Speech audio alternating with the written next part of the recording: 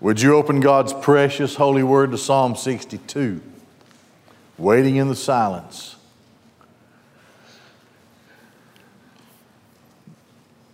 David experiences about every kind of problem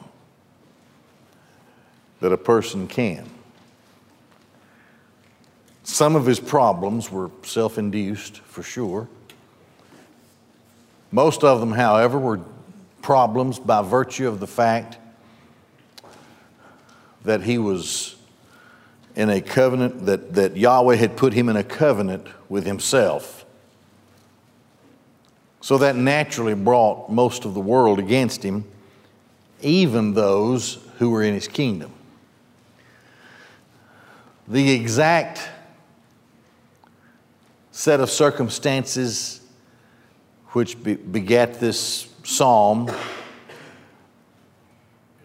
are not really known. One could guess about the backdrop, but the main thing is this. Somebody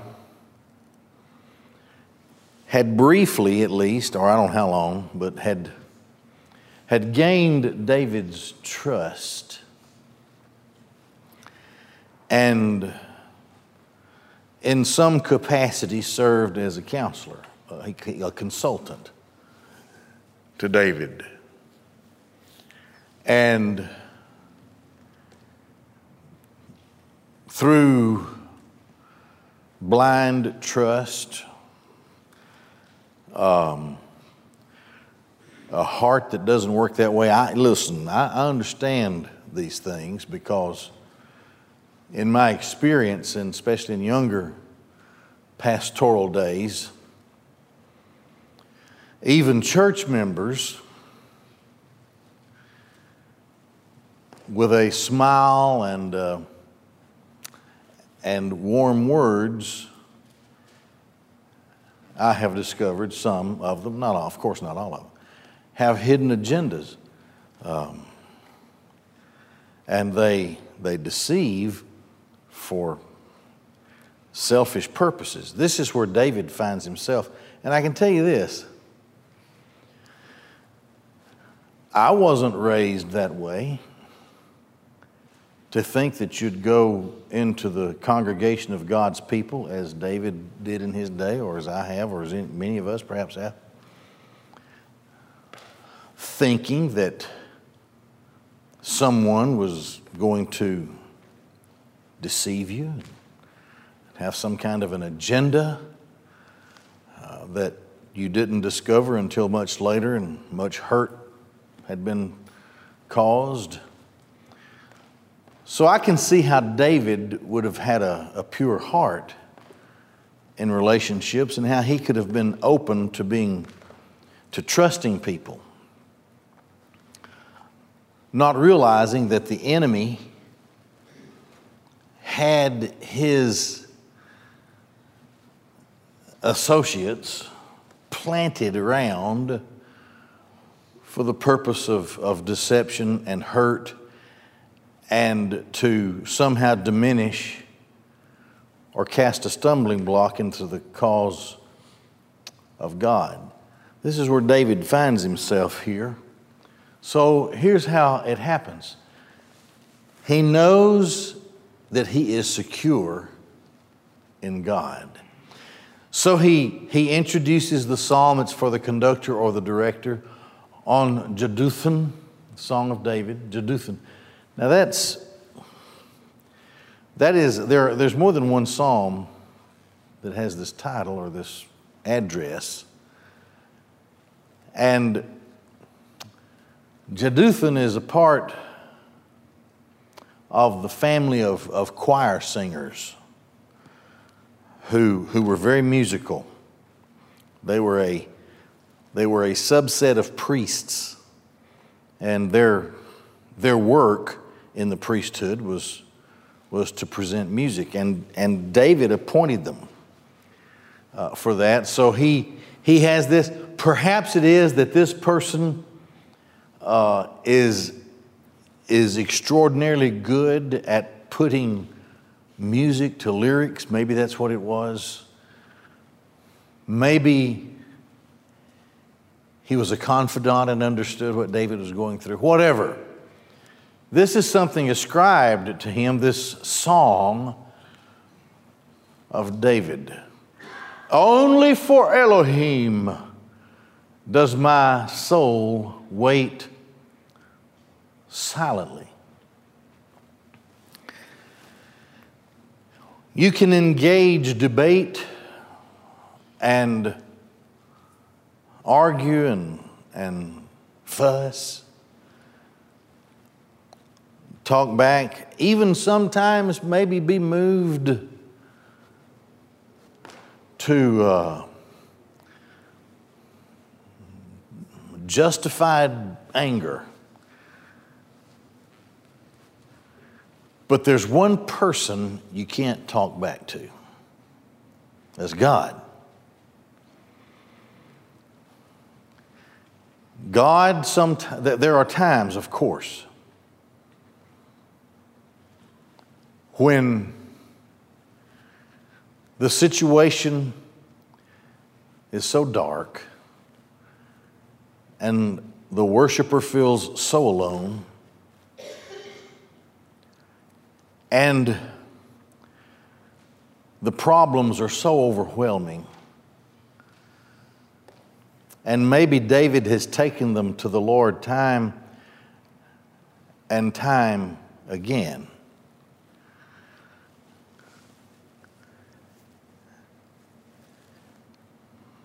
You've heard the old joke about how a guy just got in prison and he was new to the cell block, and somebody yelled out 48 and everybody died laughing. Another guy yelled out 14, everybody in the cell block died laughing. And he waited a little, he said, well, I'm new here, I'm going to do the same thing. He yelled out 48, nobody laughed. He yelled out 14, nobody laughed. He asked his cellmate, what's going on here? He said, well, we've been here so long that we've numbered all of our jokes. So somebody calls out a number, they know what the joke is, and it's funny, and they laugh. And he said, well, why didn't it work for me? He said, well, some people can tell a joke and some people can't. Well, it's almost like, and we've all been there, I'm sure, where we have this burdensome thing that is on our shoulders and it hasn't been lifted. And there are so many of them. There's this thing that weighs on me heavily, and this thing, and this thing, and this thing. And sometimes we're like that guy in the cell block. We think, Lord, 48. You know, this is you know what number 48 is. That's one of my many requests. He's come to the place, though, where only for Elohim does my soul wait silently. He could have said so much, he could have done so much, but to what avail? A guy in David's position would only look worse if he protests or fusses back or argues back or whatever. So he knows that Elohim knows his heart. I'm just going to wait silently. I'm not going to verbalize. I'm not going to verbally attack. I'm not going to be aggressive toward those who are aggressive toward me. I'm going to wait on God. Why? From Him is my salvation. Salvation carries with it benefits. In this life, of course, great, immeasurable benefits yet to come. But as we pointed out in the introduction to this section, one of the benefits is the security that we have in God.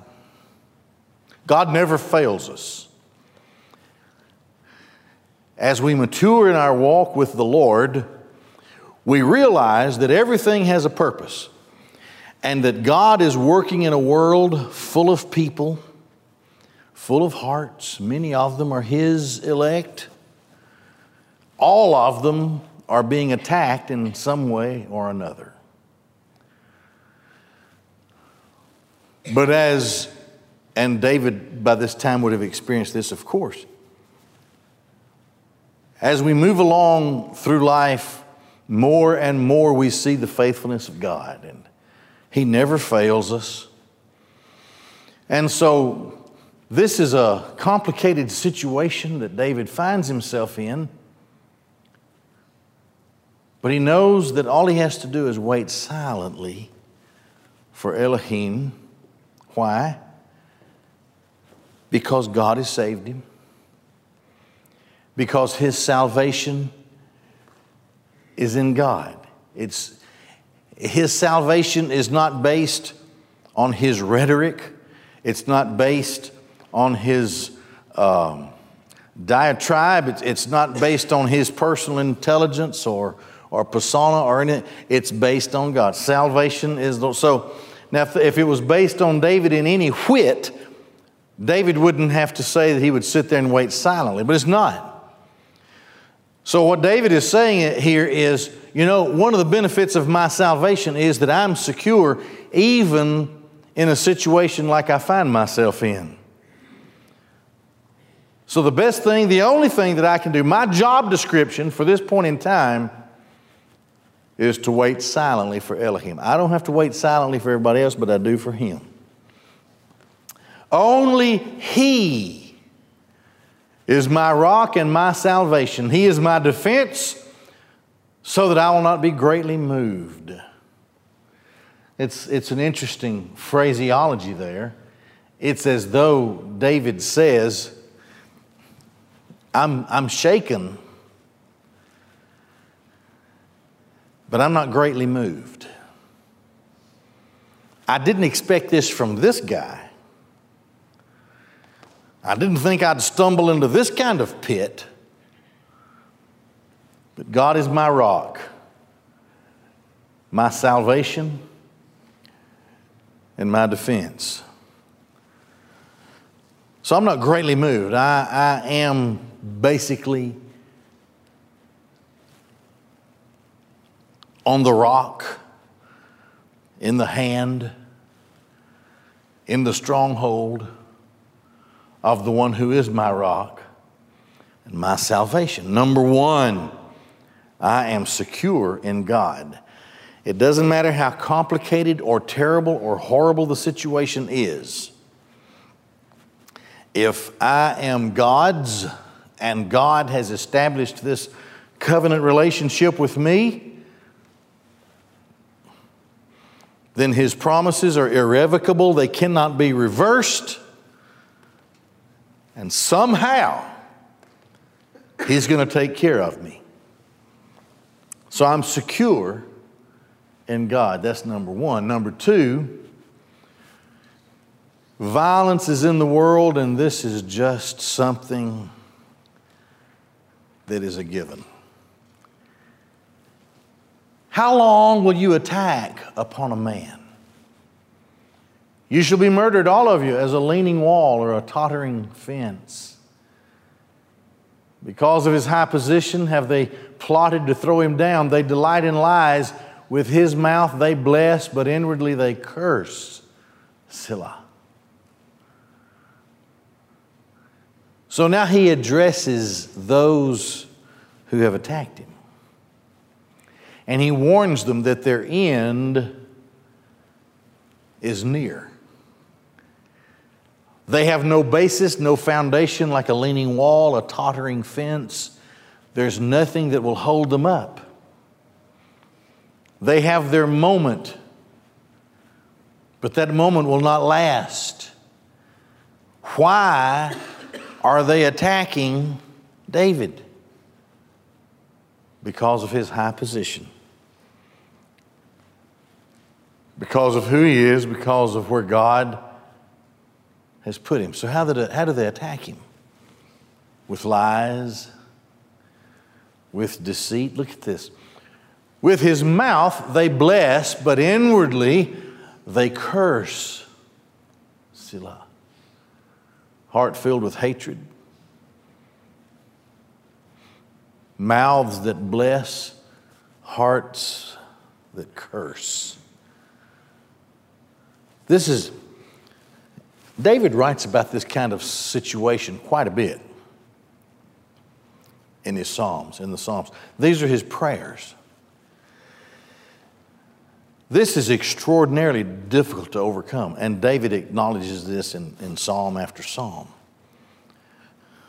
The lies, the counterfeit friendships, so-called, and the blessings that are really cursings, the deceit. These things are very difficult to fight. They're very, you don't, as I said earlier, David was a good man. Now he stumbled. He was a great saint. He was a great sinner. But he was a man after God's own heart, which means he pursued the heart of God, and he was a good guy. He didn't see himself in a world of lies and deceit. He did not recognize those that had come to be closest to him as the worst of his enemies. He wasn't brought up that way. That wasn't natural. That wasn't part of his nature. It was a shock. It was something that overwhelmed and overtook him, and this was an attack that Satan knew would be effective against David. David was an emotional character, and he expressed great love for people. His heart poured out for people. He was a great king because he invested himself in his people, not into himself, but into his people, for the goodness and the prosperity of his people and his nation, the people of God, Israel. This is something. He could fight the Philistines with a sword, but he couldn't fight those who were supposed to be closest to him, who were lying about him and deceiving about him. They only did it because of his high position. So they conspired, they plotted to bring him down. How do you bring a guy like that down? Well, you deceive people about him, you tell falsehoods, you throw everything that you can up against the wall and see what sticks, if anything can stick. That hasn't changed even to this day. How people attack through deceit and lies. David faced this same. It was very difficult. That's why he said, about the only thing I can do is just to be silent before God, because my salvation is in Him. So then he gives this refrain of security and then trust. Only to Elohim should you hope. Now he addresses the people, you see. Only to Elohim should you hope, my soul, for my hope is from Him. Only He is my rock and my salvation, my stronghold. I shall not falter. In Elohim rests my salvation and my honor. The rock of my strength, my shelter, is in Elohim. Elohim possesses the salvation of David and the honor of David. Those who are trying to dishonor Him do not own His honor. The one who owns His honor, of course, is greater than all of the enemies of David. So, next verse, trust in Him at all times, people. Pour out your hearts before Him. Elohim is our shelter. Selah. All times. Look at that. All times. Don't ever leave Him out of anything. Something will creep through the crack in the door. All times. At all times, trust in Him. Empty your hearts. Everything in your life. Empty it. Pour it out before Elohim, because He is the one we hide behind. It's His problem. It's not our problem. It's His problem. Selah.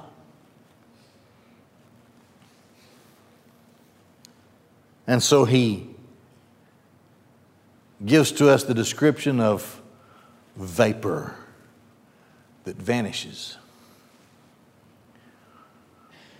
The sons of men of low degree are but vapor. Men of distinction are deceitful. Were they to be put on a scale, together they would weigh lighter than vapor. George Wallace once said when running for president, and he was running against Republicans and Democrats, he said of Republicans and Democrats, there's not a dime's worth of difference between either one. Well, this is about what David is saying. You can think of them as men of a baser sort, or you can see them as men of distinction, but there's no difference in them. They're vapor. He was mistreated by one side and the other side. Do not trust in oppression. Do not put vain hope in robbery. If riches increase, don't set your heart on them. He's talking about the problems and the good things that can happen. These are not the anchor of your soul. Not at all. So he points then quickly to true power and mercy. Elohim spoke once, I heard it twice. Power belongs to Elohim. So you see, these who had surrounded David and were seeking to empower themselves by trying to diminish David through lies and deceit, they have no power at all. Power belongs to Elohim. Now, finally, the last verse, all the way through his prayer, this psalm, David has never used the covenant name Yahweh. Elohim. Now he changes here, but still doesn't use the covenant name Yahweh. In the last of his prayer, seeing how Elohim has power, Adonai has mercy. And to you, Adonai is master, keeper, owner. And to you, Adonai, belongs covenant love. Chesed, covenant love. It's a deeper word than just mercy. It's a deeper word than loving kindness. Covenant love. It's deeper than family love. It's the deepest kind of affection in a relationship.